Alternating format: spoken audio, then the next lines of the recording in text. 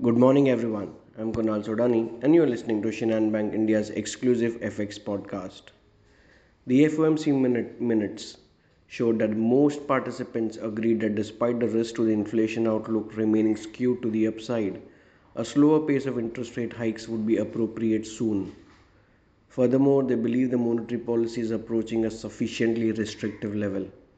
A slew of US economic data, including durable goods order, PMIs, claims, jobless claims, new home sales, and final Michigan sentiment, for most part of the data was solid, but the emphasis was put on the shocking result in the US manufacturing PMI that missed expectations by a mile. US manufacturing index contracted to 47.6, a fresh 30-month low and below the 50 anticipated. Services activity in the private sector was also worse than expected as the index came in at 46.1, its lowest in 3 months. On the other hand, the German PMI printed at 46.4 while manufacturing improved to 46.7, while overall the Eurozone figures also seen improving. The UK Supreme Court rules against Scotland's bid to hold a new independence referendum. Oil prices fell as G7 nations looked at a price cap on Russian oil above where the crude grade is currently trading.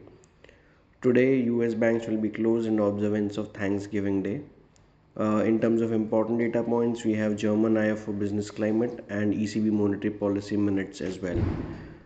Taking macros into clues, after the dovish FOMC minutes, dollar index came off towards 106 levels.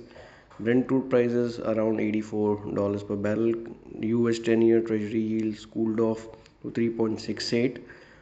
Taking those into cues, both from the domestic as well as global perspective, 8140 may act as a support while 8190 may act as a resistance for the day. So that's all from my side, friends. Wishing you all a very happy and energetic day. Thank you.